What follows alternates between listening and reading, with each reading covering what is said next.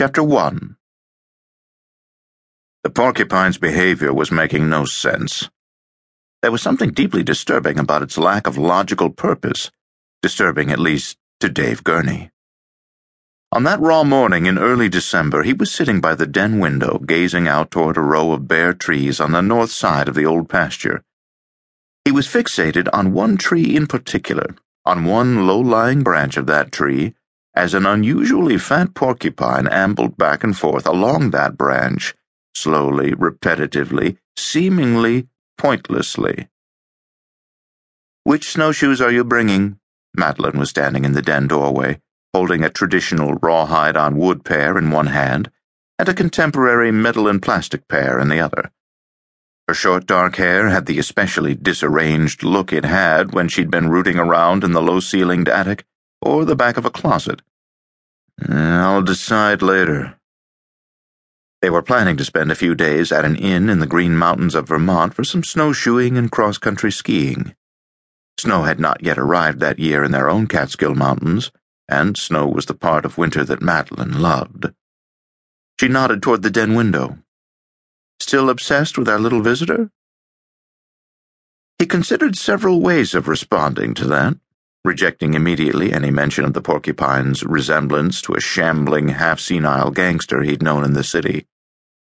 3 years into his retirement from the NYPD, he and Madeline had finally reached a tacit understanding of sorts.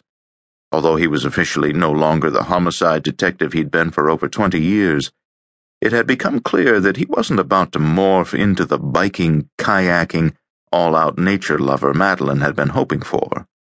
But some accommodation was called for.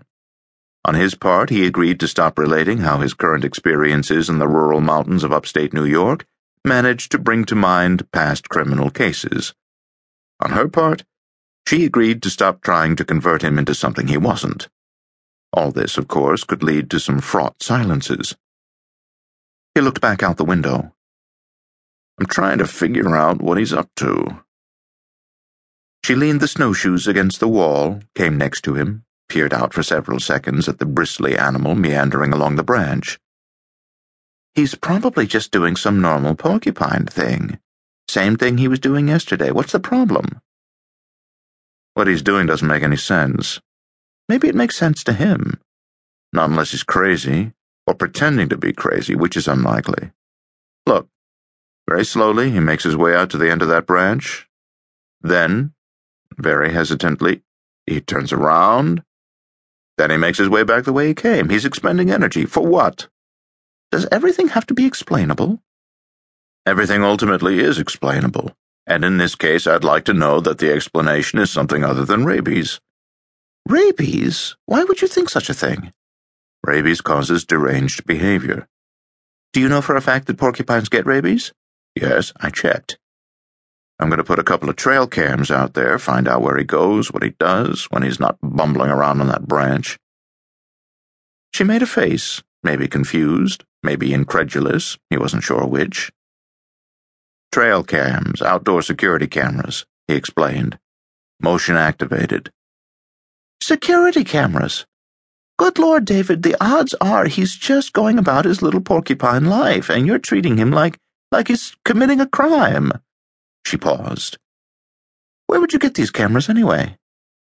"Jack Hardwick, he has a bunch of them."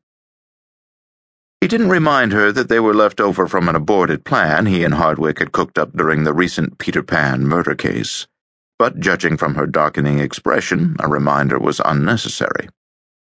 He added, in an effort to pull the discussion back from an abyss of bad memories, "Once I can see how that animal behaves on the ground, I'll have a better idea of what's going on." "You don't think you're overreacting just a little?" "Not if the damn thing has rabies." She gave him one of those long looks that he could never quite decipher. "We're leaving for Vermont the day after tomorrow." "So?" "So when are you planning on doing whatever you're going to do with those camera things?" "As soon as possible. As soon as I can get them from Hardwick. In fact, I should call him right now."